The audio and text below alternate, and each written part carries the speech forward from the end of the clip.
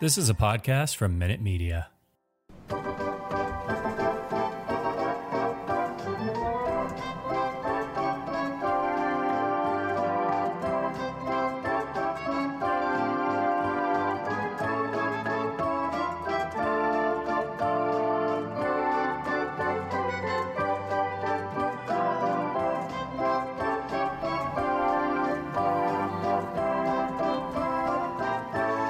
Welcome, Red Sox fans. Here are the Bastards of Boston baseball. Welcome, everyone. The Bastards are back for this Thursday edition of the podcast. We are brought to you in part by the Minute Media Podcast Network. The Red Sox just wrapped up a 3-game set against the Houston Astros, winning the series 2-1. It is their third series win of the year, their first series win at home. They are now in 4th place in the American League East, 1 spot up from the last show, 13 games behind the New York Yankees, 4.5 games out of the 3rd wild card spot.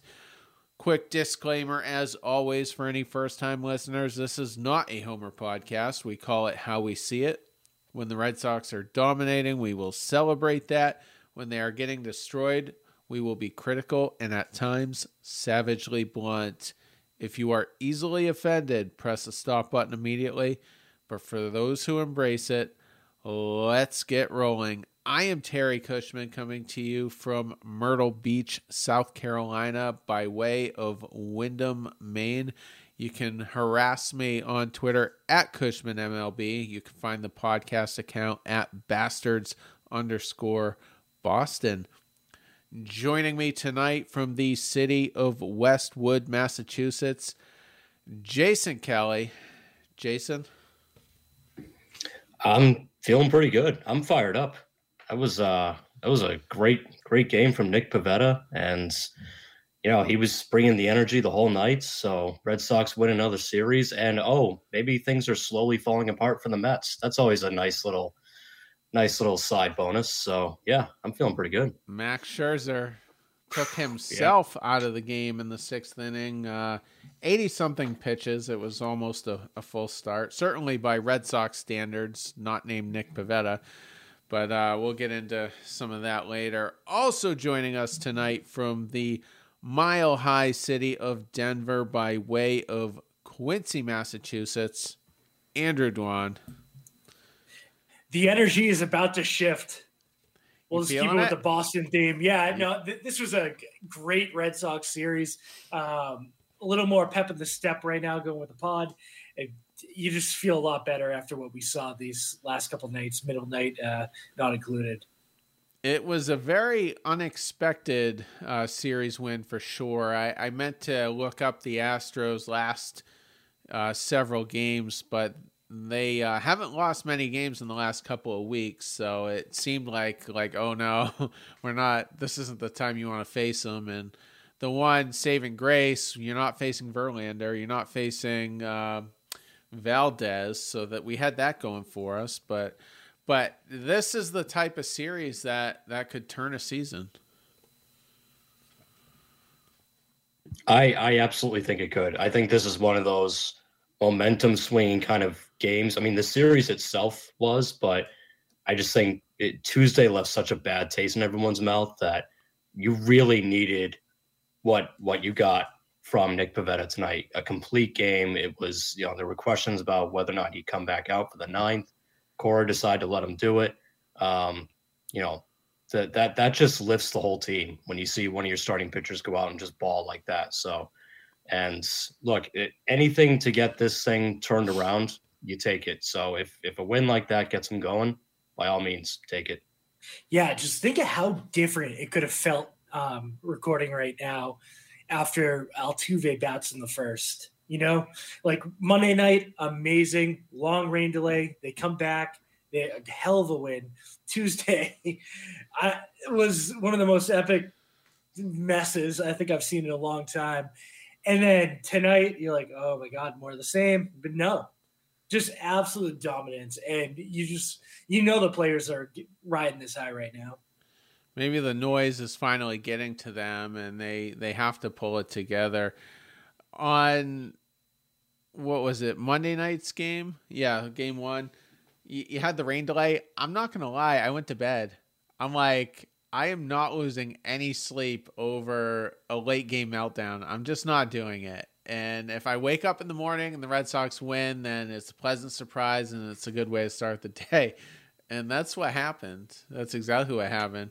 And then with Eovaldi, I was looking forward to watching some baseball. I'm like, yeah, Nathan Eovaldi's pitching against the Astros. I haven't seen a start that bad. The most recent one that comes to mind was the one David Price pitched in the Bronx on Sunday Night Baseball and just got absolutely torched. No one had ever heard of Kyle Higashioka before that game, and he took Price deep. And Price, it was a similar line. He lasted maybe an inning and a third, inning and 2/3. But I don't remember a wallop that bad since then, and certainly Eovaldi's not the guy you would ever expect that from. No, and I joked that like it's almost like he knew that the Celtics run at 8:30. He's like, "Here, guys, game's over after the second inning, so you can all switch over now." Yeah, it was just, yeah. And then tonight, it went the right way, and we couldn't lose another series regardless of who it was. You couldn't go 1-3 again. So they came out, they took care of business.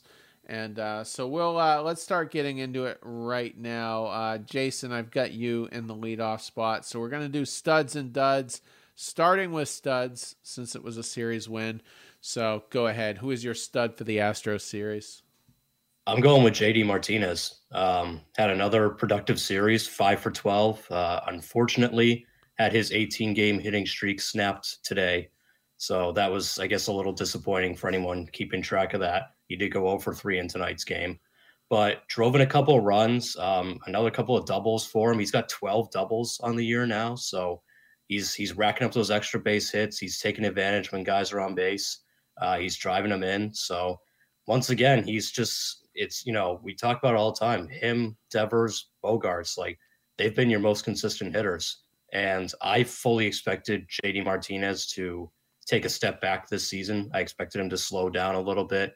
I was concerned about his bat speed slowing down. I was concerned about, just eventually him kind of regressing a little bit, but he has not regressed at all. He's been right there. He's been productive seems like from the beginning of the season. It really seems like he hasn't slowed down at all.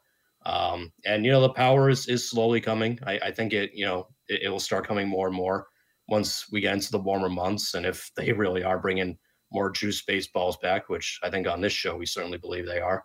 So I'm very encouraged by what I'm seeing from JD Martinez. He has not slowed down one bit, and he just continues to be one of the most consistent offensive performers. So it was great to see him have another good series.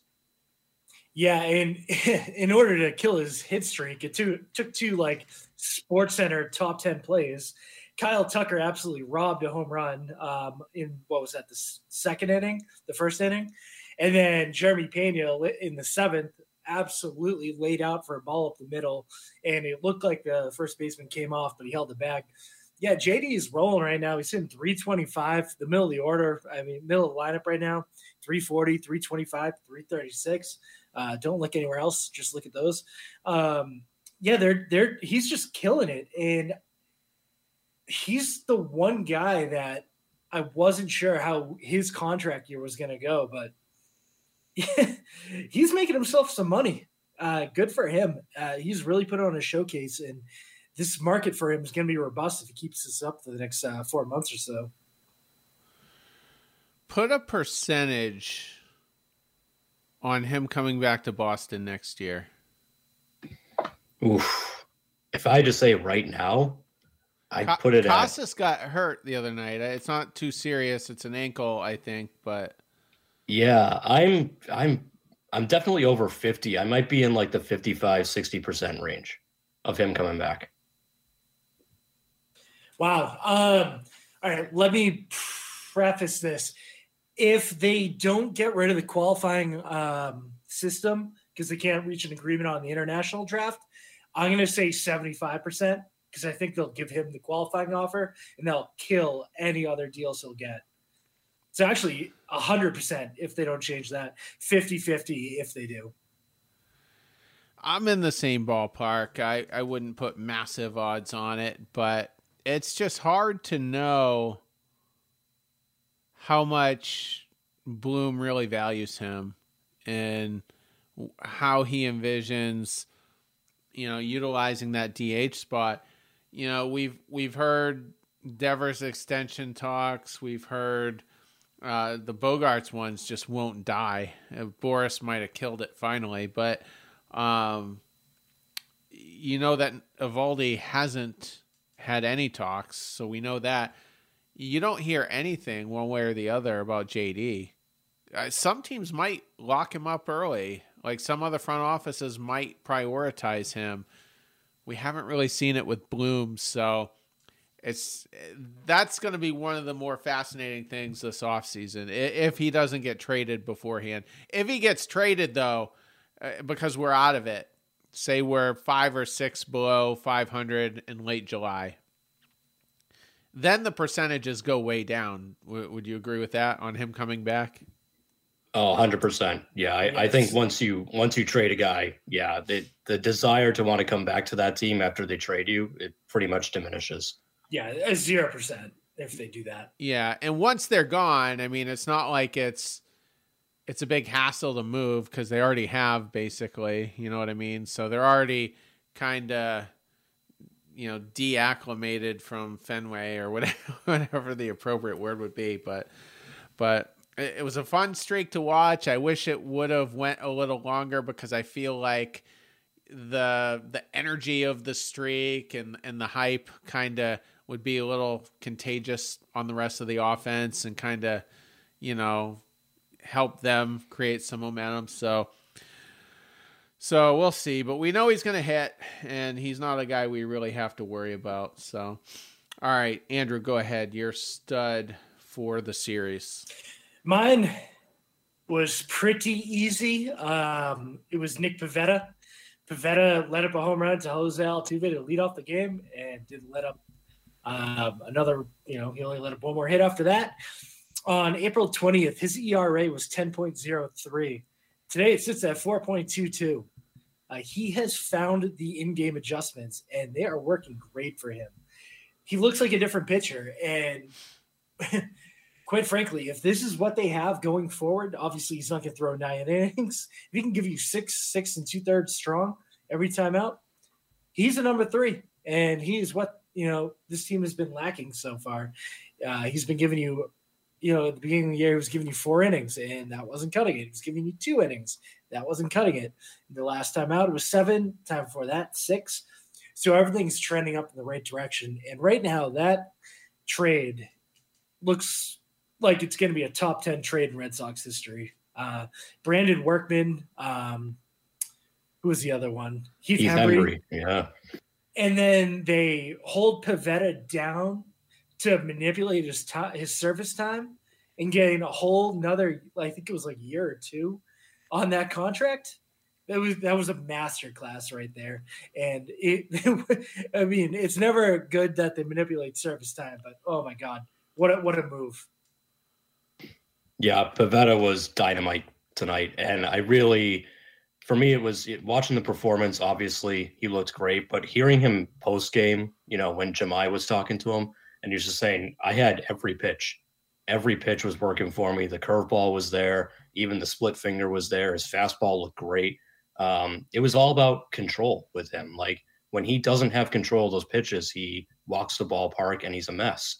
When he does have control and he's feeling good, I mean, those are all plus pitches. He's got a plus curveball, a plus fastball. The split finger, maybe not so much, but he's got a good arsenal. And he's one of those guys that when he's on like that, he can pound the zone and he's not going to get burnt too much. Altuve burnt him in the first inning, but after that he cruised.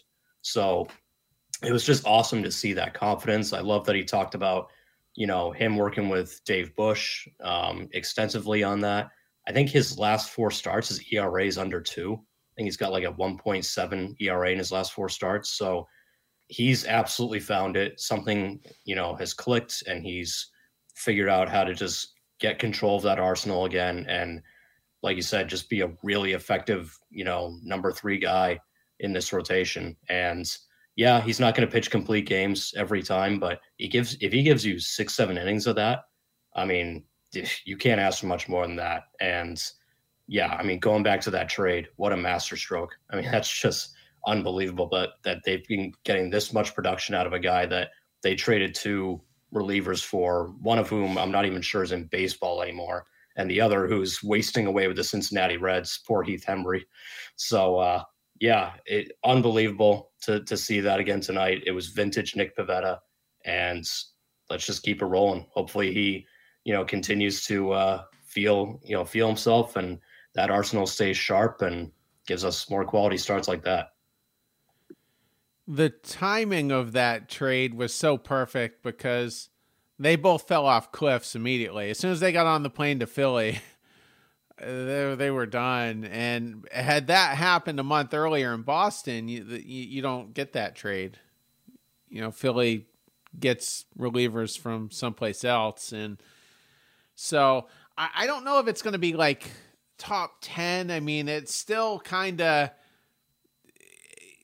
he loses his mechanics, and I mean, his ERA was over 10. So I think it could be eventually a top 10, but it's just so ebb and flow at the moment, but every time he pitches, I like to see it because he sparks a ton of curiosity. What are you getting from him? Is he going to be the electric, fired up Nick Pivetta, or is he going to be nibbling and pitch counts through the roof by the end of the 4th inning? So tonight it was certainly not that, and you don't see complete games anymore. There's been 7 all year, and Pivetta's one of them, and nobody's done it twice so far.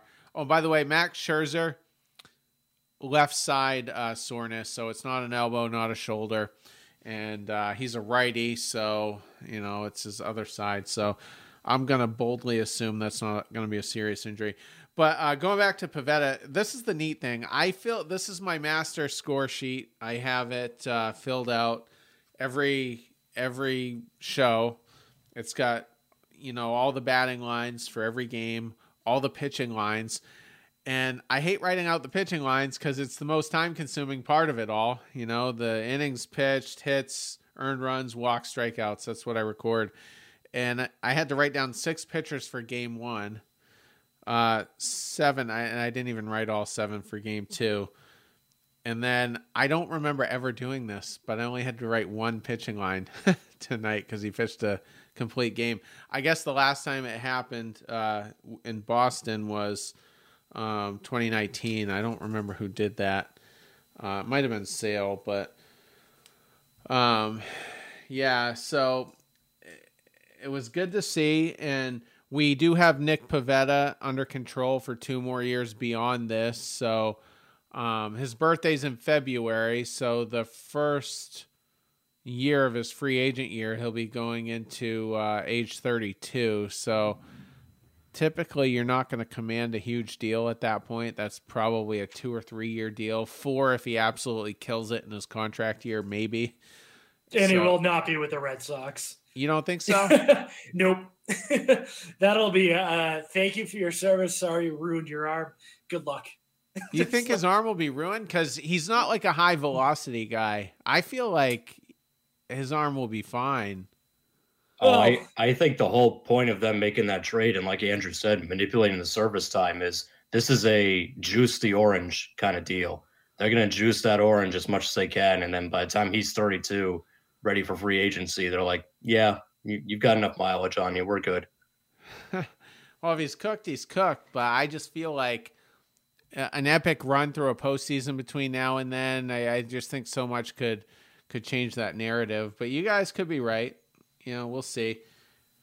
He's insanely inexpensive, though. So hopefully it just continues to trend this way because if we're going to crawl back into it, we certainly need it. All right. My stud for the series is a guy who went 6 for 11, had hits in all 3 games. I meant to look up. With JD's streak, I was a little curious, but I'm going with Rafi Devers. Again, hits in all 3 games. Only struck out once the whole series. 3 for 4 in game 2 with a solo home run. Dude's an electric factory. I mean, he's part of that core that, you guys were talking about with JD. And look at the course of history through the World Series era. Devers, Martinez, and Bogarts. That core of 3 players has been in place. This would be their, let's see, I think 18 was JD's first year, so this will be their 5th year together. How long? When was there another one that was together that long? I think with Poppy and Manny, it falls a year short. Well, actually, maybe that was almost just as long if Manny would have went all through 2008 without being traded. But you had Pedroia and Ellsbury for a while with Poppy in there. They weren't necessarily together in the order because 2 of them were batting 1-2. But the point I'm making is this is a long time for 3 guys like that to be basically back-to-back in a lineup. And those are the 3 that are doing it right now for this team. Yeah, Rafael Devers is absolutely locked in right now. Hit a triple today. That home run he hit on Tuesday was an absolute bomb. I mean, the deepest part of Fenway Park, and he made it look easy. So he's completely locked in right now. No pitcher wants to face him. He's one of the most dangerous hitters in the American League at this moment. So, and defensively, he's been good. We haven't talked about his defense all year, which is a good thing because usually if you're talking about third base defense, it's not for a good reason. So he's been solid over there defensively. He's been killing it at the plate. Again, I do worry about, that core being the only ones responsible for offense, but you might as well ride it as much as you can until the other guys figure it out. So, Rafael Devers is unfortunately making himself more and more expensive by the day, but he's proving just what a cornerstone piece he really is. Yeah, he's looked great. And the biggest thing is he's elevating the ball again. He was Rafi Divots there for like 2 weeks. Everything was just getting pounded into the ground. But he started lifting the ball again. Doubles started to come. Home runs started to come. This is what they need on a night in, night out basis. And like you said, Jason, he is making himself some money. So I had no fears about the bat. I had all the questions about the consistency when it came to fielding. That was my biggest reservation when it came to giving him a long-term deal. And I think that was also the Red Sox. I mean, if this is a guy that you're going to have to move over to DH, because you're not going to want like a 5'10", 5'11", whatever he is, first baseman. I think they were nervous that they were going to get locked in long term on a DH, and I think this might be just washing away those fears. And Terry, to your point, yeah, that is for in the last 20 something years easily the longest duo we've had in a while. We haven't seen it mainly because the Red Sox have had horrific free agent signings when it comes to offense. I mean, you look. Hanley and Pablo could have been that, but they were horrendous. They didn't even last a year together. And before that, I mean, you look at Carl Crawford. He was a complete bust. Pretty much any major free agent offensive signing they've had has been pretty terrible. So JD being the guy that they signed and showing up and being worth every penny has made a world of difference with the 3-4-5 consistency. Yeah, I mean, when you think about it, JD is probably the best in a while. I mean, the only better one I could think of was Manny. really. Well, unless you want to count the Poppy, extensions, I guess. But there just hasn't been many offensively. Going back to Devers here, he's got a streak going too. 12 game hitting streak. So that's not nothing. If he would have got a hit in game 2 against the Angels, it would be a 21 game hitting streak. So, and didn't he have like a pretty long one coming into the year as well? Did he? He might have. Yeah, I thought he started off the year on a pretty long streak. He did, yeah. He had a streak that was at least 10 games or more dating back to last season. It was exactly hits in his first 10 games this season, so whatever the carryover was, yeah, that's correct. And just going through these batting logs, I mean, in well over half of those games, they were multi-hit games as well. So the dude's just been absolutely raking. Where's his average at? 333 coming into today, because this is Baseball Reference, so it takes a day. That's so annoying. I hate that. It's such a great site for so many other things. And he was 2 for 3 today, so that'll go up at least a point or two as well. He could be hitting 350 here before long. But Devers continues to get it done, and like Jason said, every home run he hits, that's an extra $1 million on his extension. It's just, I said at the start of the season, and we can get into Xander here in a minute because we're doing honorable mentions, but these extension talks, I said, would be very public. I didn't think they would be in our face on a daily basis. I figured some flare-ups here and there would do it. And Bogaerts had 2 for 9, doesn't sound impressive, but his 2 hits were home runs. One of them was very big because it took game 1 kind of out of reach. You got 2 insurance runs out of it. Red Sox win that one 6-3. He said over the weekend, and we kind of covered this on the last show, that he is open to extension talks if Boras and Bloom can work it out. If they can work out a fair deal, was basically his key word, that he would be open to it, despite saying prior to the season he was shutting it down during the season. Well, the next day, his agent, Scott Boras, comes out and says, no, absolutely not. We will not discuss any extension talks. So player versus agent kind of contradicting each other there, not on the same page. Perhaps Bogaerts got a tongue lashing from Boras. I'm going to ask you this question. And before I do, Scott Boras is generally great for his clients. Gets a lot of money, billions of dollars over the last couple decades.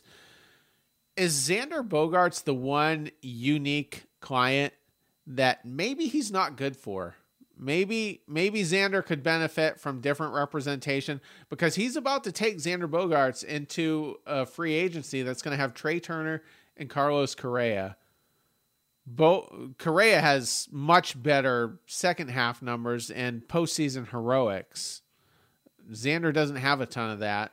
I think Correa is more attractive, and Turner isn't playing well at the moment, but it's early and that's bound to change. So I'm just wondering if Boras is kind of going to hurt Bogaerts possibly here by taking him into a crowded market. Yeah, I think that could definitely be true. And I'm sure that it goes both ways, because I'm sure that Boras wanted to tear his hair out when he heard Xander say that he was open to listening to the Red Sox during the season. So I have no doubt that you're right. I think he probably called up Xander that day and went, what are you doing? No, we're not talking during the season. No, keep your mouth shut. Just go out there and play, and we're going to talk to them after the season.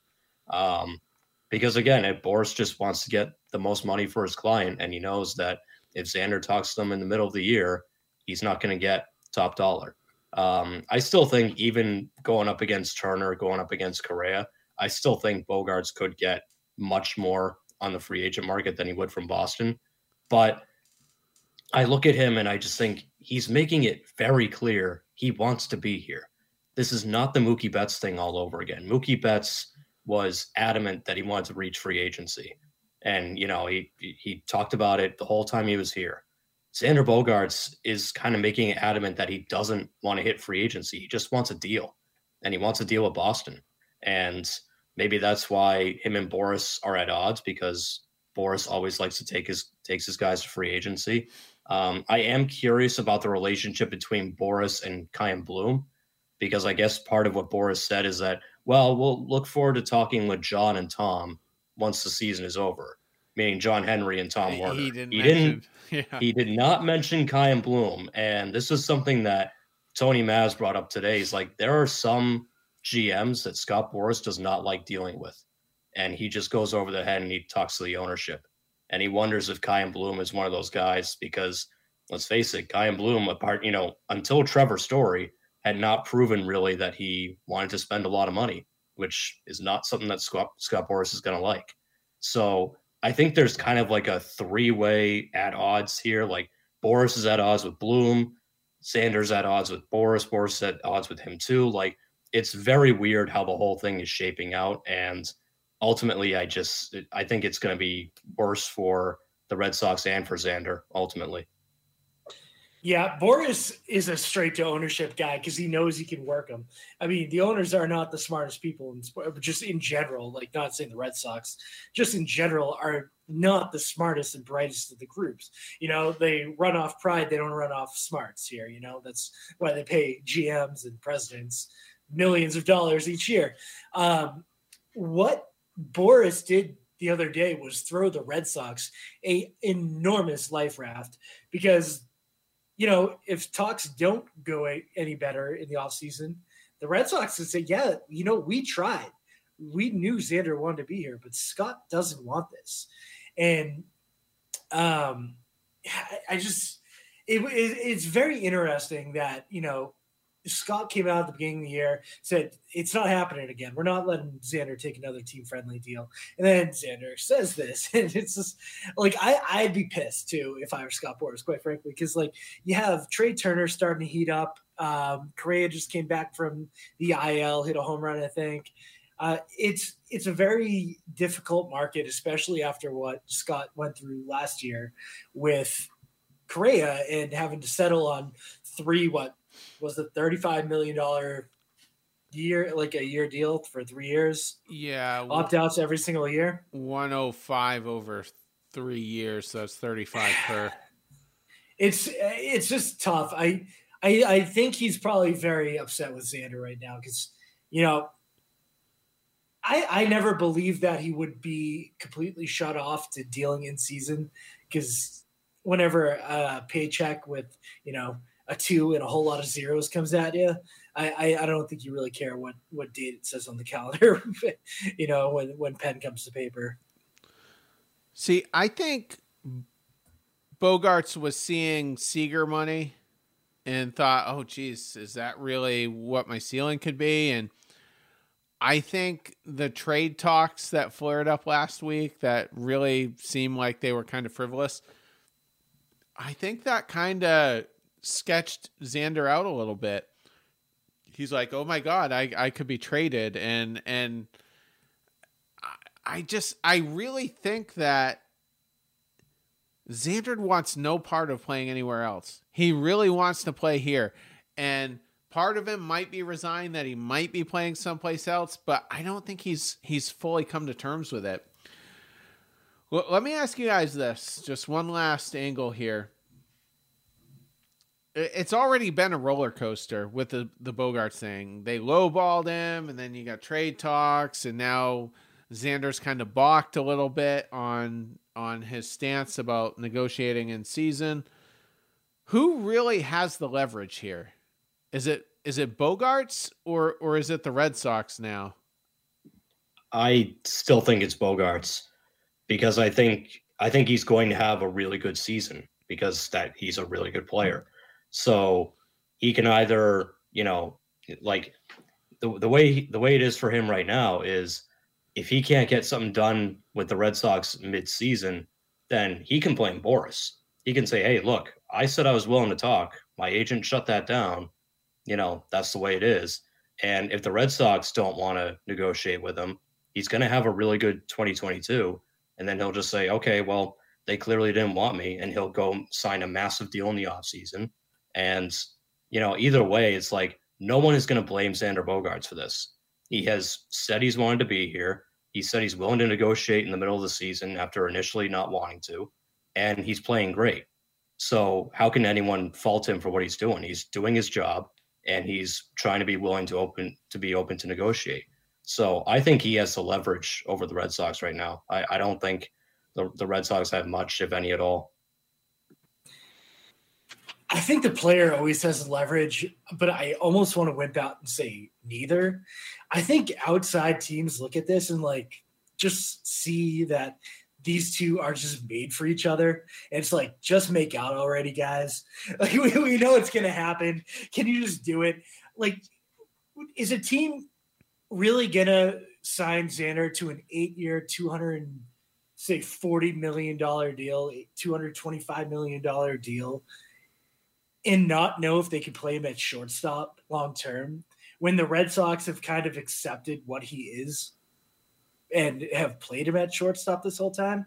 He doesn't want to change positions. Are you really going to convince him to come in, change everything he knows, switch positions? We all saw what happened last time he switched positions. I don't know. I just don't see it being a good result for either side if they break up. Because I think in the back of their heads, they'll always want, if they go their separate ways, they're always going to look back and be like, wow, I should have ended up with that person. I really feel like they should come together, figure something out, and not too much on, it should sting for both sides when they make concessions. I think the Red Sox have a little bit of leverage here because if I'm Xander, I'm telling Scott Boras, I'm like, well, look, you couldn't even get Correa a mega deal last season. And now you're going to take us both into next season and we're both going to get mega deals. I just think if Xander gets a number he's comfortable with, which I'm guessing would probably be 150 to 200 at this point, I just feel like he would cave and take it. And I'm just wondering if the Red Sox are sensing that as well. I could be wrong. But that's just kind of my read on it. But those are the twists and turns, and we'll see if anything happens next week, with this. But all right, more honorable mentions. Let's see how many there are.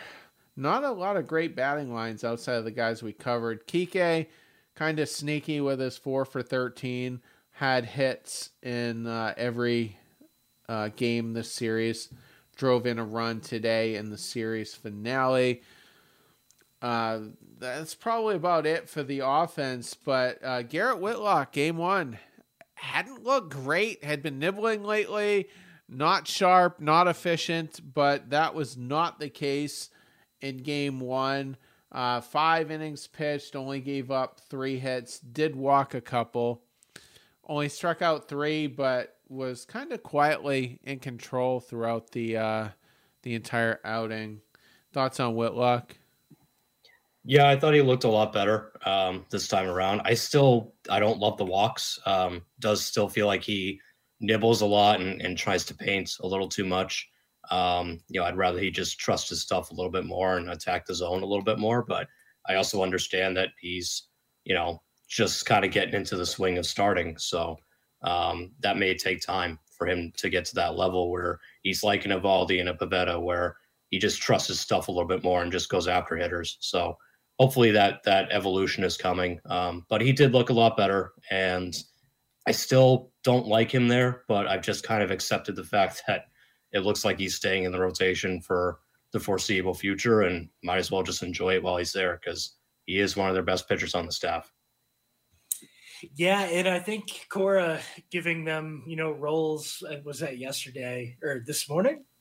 I forget.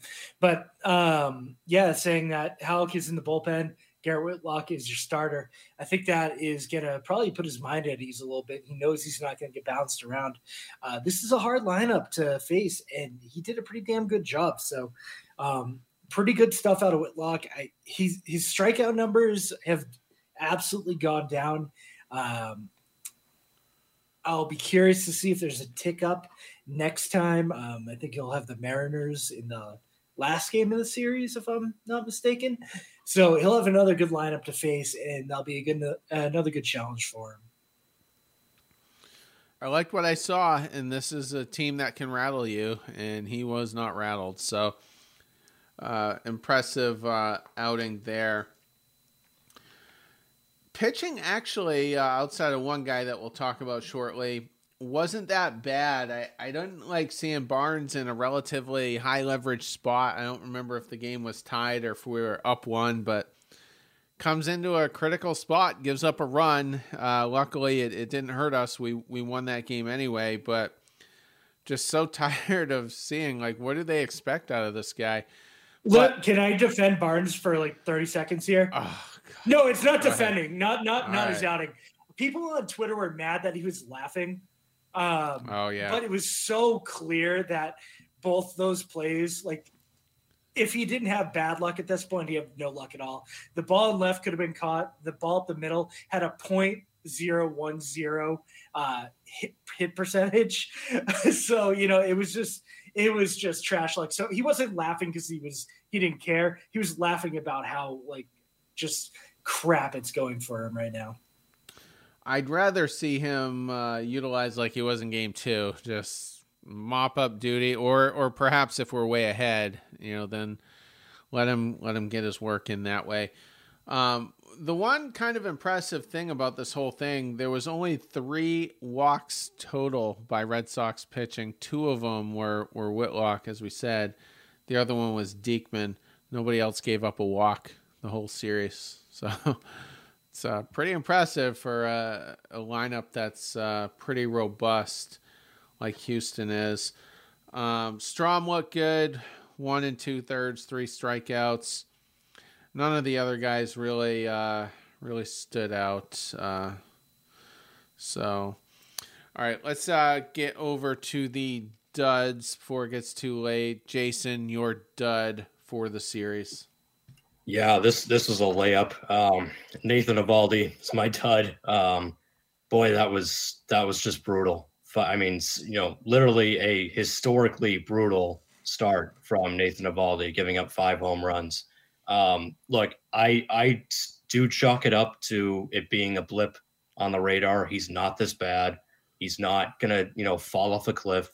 He's gonna be okay. Do I think you're gonna get the Nathan Eovaldi from 2021 that was, the 4th runner-up in the Cy Young voting? No, I don't think you're gonna get that, because I think that was also a little bit of an outlier. I think he performed above water last year, but he's gonna be fine. He's gonna have, his usual kind of ERA in the mid-3s.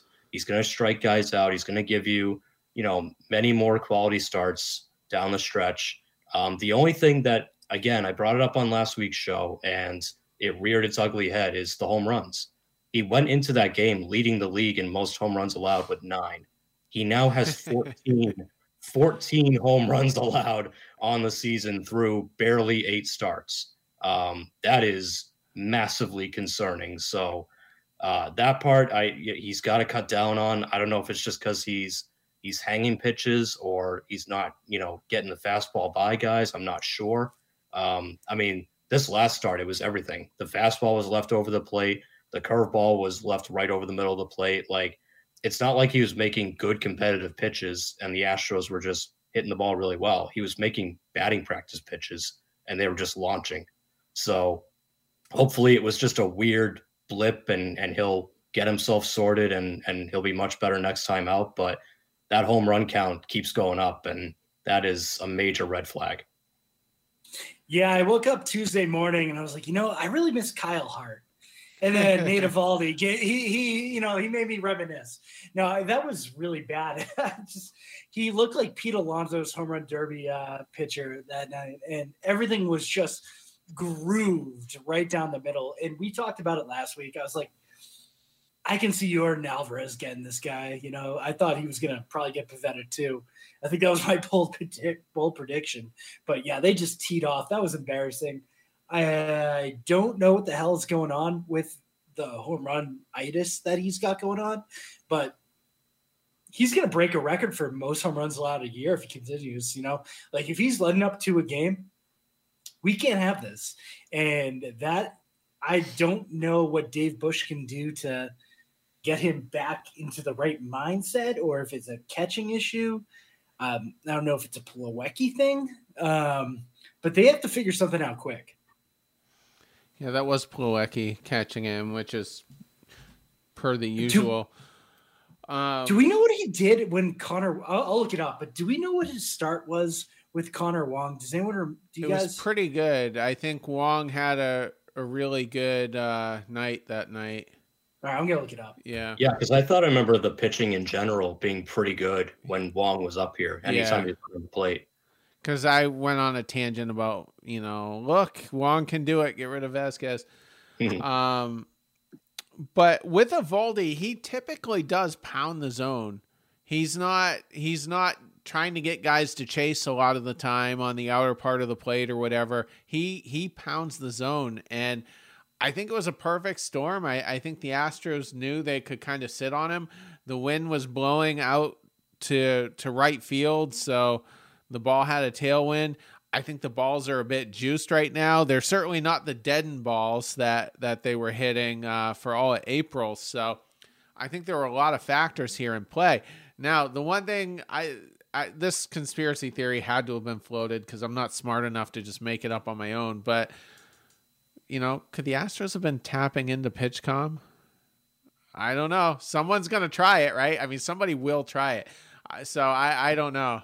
Maybe they had like hearing aids in and they could hear it. I mean, we know how much the Astros are into analytics. They've got some good nerds over there. They're innovative. I'm sure they've got one. They are innovative. Yeah. So I don't know what happened there, but his run went up. His ERA went up a full run, basically 4.32 now. So ugly start, but that's the typical Eovaldi. Even before last year when he was good, every third or fourth start he would get slapped around, and that was the case. And the home runs he was lucky with, and most of them were solos and whatnot. So really quick, I do have that start for Eovaldi with Wong. It was that game where he let up that weird home run to Zach Collins, and that was it.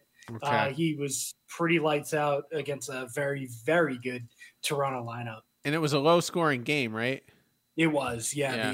The final was 2-1, and the Red Sox won. Yeah, so that Plawecki? Is he gone? I mean, I guess you would have to get rid of Plawecki over Vasquez. I mean, to bring Wong up, but the only pause I would have is how often do they want Wong getting at bats? Because if they feel it has to be every day, I mean, look what's happening with Arroyo right now. I think Arroyo's lines would be better if he was in there, but then he would probably get hurt as well. So damned if you do, damned if you don't with Arroyo. So I don't know. I think Wong could be a very good hitter. I mean, he led the minor leagues a few years ago, didn't he, with home runs, with 28, I think. I'm not saying he's going to hit that up here, but I mean, the dude can hit. So, so dud for Eovaldi, but I'm sure he'll bounce back. Andrew, you're dud for the series. So my dud for the series is Alex Verdugo. I was very complimentary of him last time out on the weekend pod on Sunday night. He has had a lot of bad luck. I don't know what needs to change. I haven't exactly been a huge fan of some of his fielding in left field lately, too. I think there's been some weird plays in the left corner, some balls bouncing that I didn't think should bounce. He made a nice play tonight. I'll give him that. I think he's really wrapped up in his own head. And that will happen when you're hitting it, smoking it at the shortstop who is 8 feet to the right of second. And I don't really blame him, but yeah, they're going to have to figure out a approach I don't know what they have to do. I don't know if it's a Phantom IL for 10 days and Duran comes up for a second, but they need to get him right, because if you looked at the beginning of the year, he was the best left fielder in the AL. He was on fire. The Red Sox looked a lot better, and he's just a shell of himself at this point. Yeah, I'm not sure what's going on with Verdugo, and it is kind of on both sides. It's defensively and offensively. One thing that's kind of driven me nuts watching him in left field is like anytime there's a 50-50 ball between him and Kike, it's like he's not communicating and he's not listening. Because there's been a few near collisions out there between those two. And there's always like a discussion afterwards, even if the play is made cleanly, which it usually is. It's like those two can't get on the same page. And I would bet that's more Verdugo than Kike, because I think Kike is too good of a defender to let that happen. And then at the plate, when's the last time we saw Verdugo hit the ball the other way? I mean, that was one of the things that made him so good when he first came over here, is that like he can hit the ball to all fields. He can hit it up the middle. He can obviously pull, but he also had that ability to, hit the ball to left field. Like we saw him hit oppo home runs into the monster last year. And it's one of the things that made him such a dynamic left-handed hitter. Now it feels like every at-bat is a ground ball to second base. I mean, that's all we saw today. I think every at-bat, he hit a ground ball to second base today. And it's like he's hooking the ball. He's massively pulling it.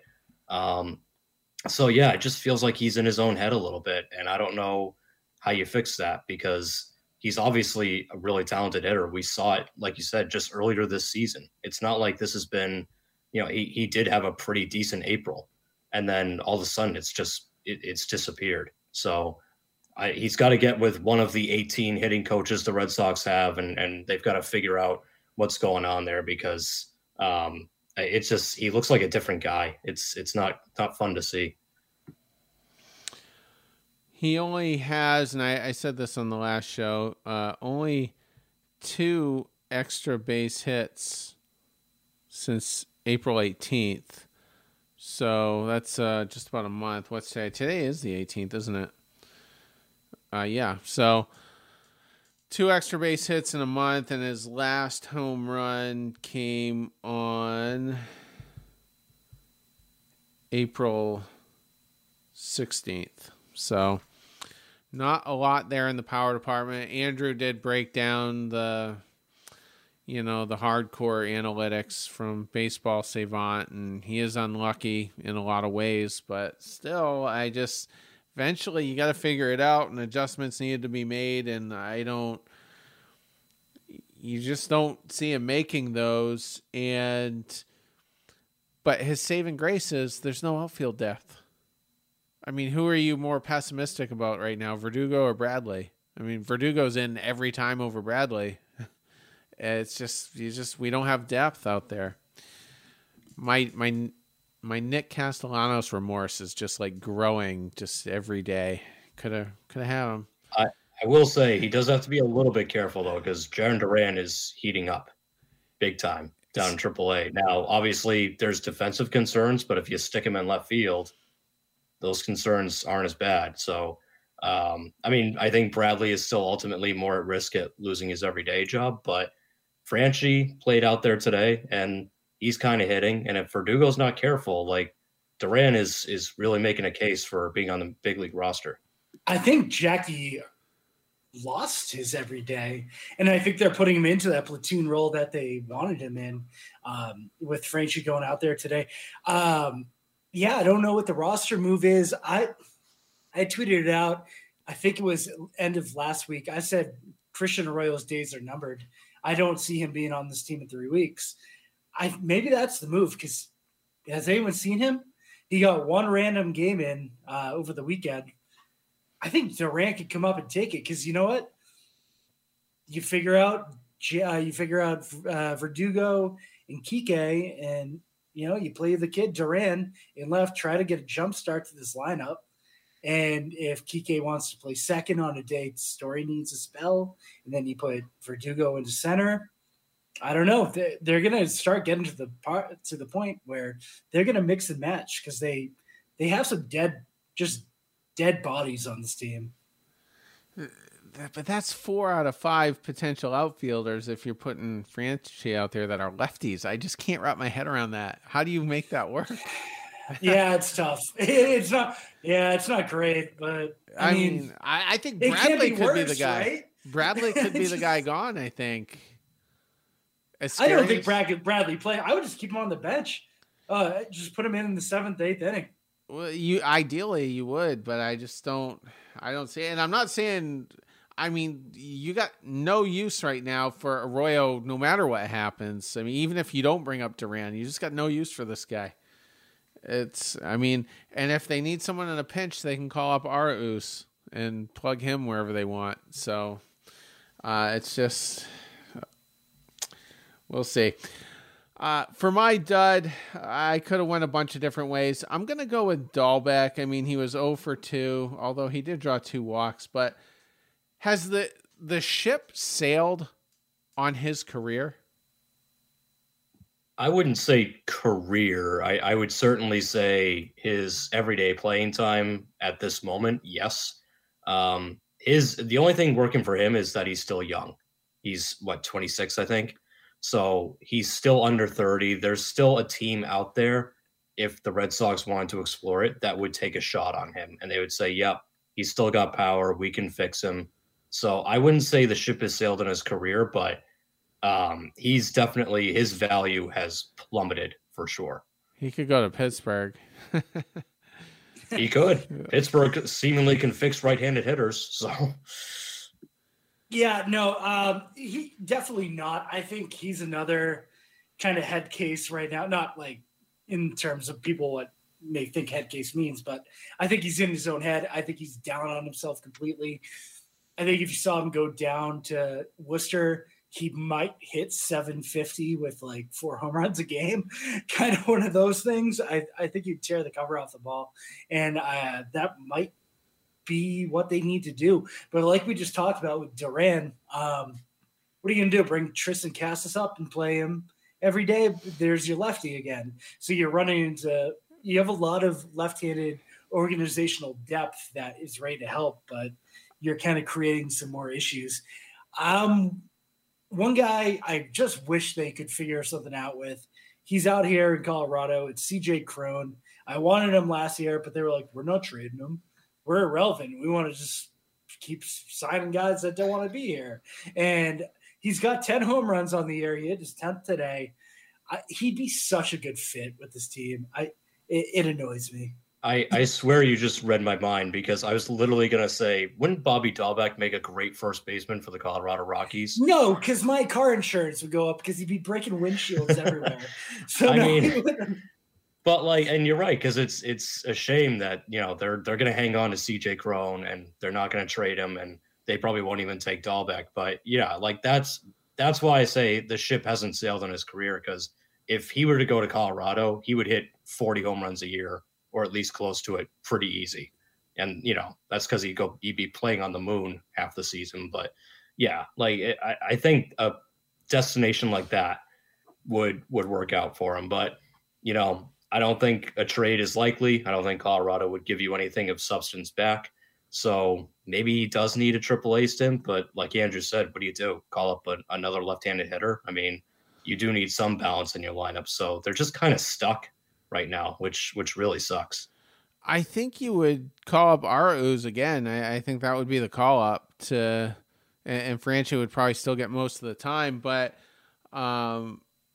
why not do that? Why not just send him down and let him try to get right? Because it's not going to happen up here. He's got Tristan Casas hanging over his head, and there's no urgency. There's no, oh my God. I mean, I might not be wearing this Red Sox uniform for much longer because there's going to be no need for me anywhere. There's just nothing. There's no urgency. There's no trying to find a spark. He's just giving you nothing. He's hitting, I think, 161. Yeah, and is Refsnyder down in AAA? I think so. So, like, why not call him up? I mean, you mentioned Arauz, but like, Refsnyder's a right-handed hitter who can play better. Yeah. A lot of different positions. On the He's not on the 40, unfortunately. So there you go. Yeah. So it would have to be Aruz. Yeah. So he got DFA'd and then outrighted? Is that how it No, was? he was a COVID-19 call-up. That's why he was up with the team. Oh, gotcha. Yeah, so I wish, man, I just wanted to see more of what we saw in the second half with Dahlbeck. And Bradley's having a better year than him. I didn't think that would happen, but okay. We're running kind of late here, so I mean, as far as dishonorables go, Vasquez 1 for 6, Pilecki 1 for 5, not getting much out of your catching. That's kind of why we alluded to the Wong thing. We didn't give Trevor Story any credit, but he did hit his first home run at Fenway in the honorable mentions, 3 for 10. So I guess I'll just throw that out there now. But Tyler Danish, 2 1/3, kind of got shelled, but the sky had already fell at that point anyway. So yeah, not a whole lot to complain about in the series. So let's get over to the pitching matchups, which we have 3 out of the 4, and I think the TBD will be Michael Wacha. But so game 1 on Thursday night, 7:10. George Kirby versus Rich Hill, who's kind of on a hot streak. I'm pulling up Kirby's page right now. I've never heard of the guy. He's got a 0.9 ERA. He's one of the best pitching prospects in the game. Okay. He's an animal. Yeah, right. he's great. Well, that's who we're facing game 1.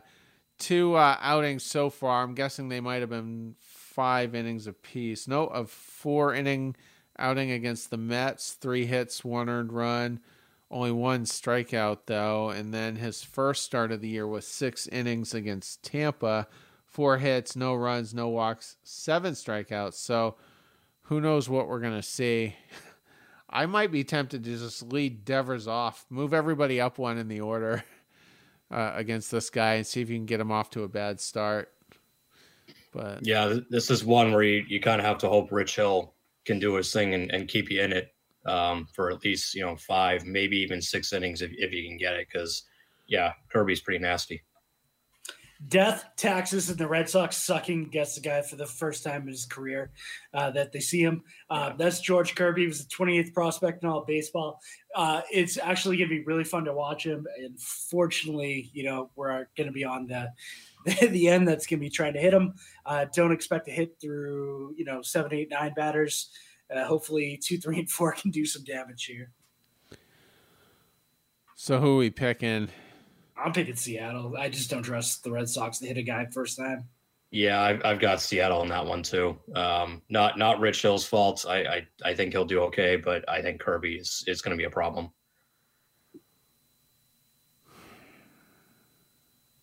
I'm picking the Red Sox. I don't have much to base that on. I'm just hoping that we've got some momentum, and I'm just going to... Fenway's been so docile, it's not going to be like hysterical, so I don't think they're going to like get to Kirby in any way. But game 2, Friday night, Robbie Ray versus, again, assuming Michael Wacha. Who do you guys like in that one? That one, assuming it is Wacha, and I think it will be, I actually will take the Red Sox in that one. They've seen Robbie Ray before. I don't know exactly how well they've done against him, but they are familiar with him. So, and Michael Wacha has been one of your better pitchers this year. So the coming back from injury doesn't concern me that much. I think he'll keep them in it. And I think the Red Sox their offense will score enough. It'll be a close one, I think, but I could see them beating Robbie Ray. I was never sold on Robbie Ray. I didn't want Robbie Ray in a Red Sox uniform this offseason. Hoping that the team's a little pissed off at him right now because he can make the trip to Toronto. I say the Red Sox hit him.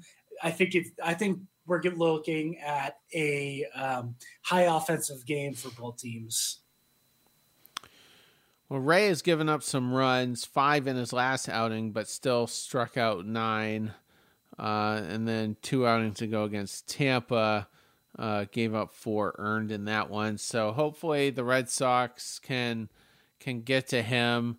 Hopefully Waka, the little bit of rust he may have from the 2-week stint on the IL, doesn't play a factor, but I'll take Boston in that one as well.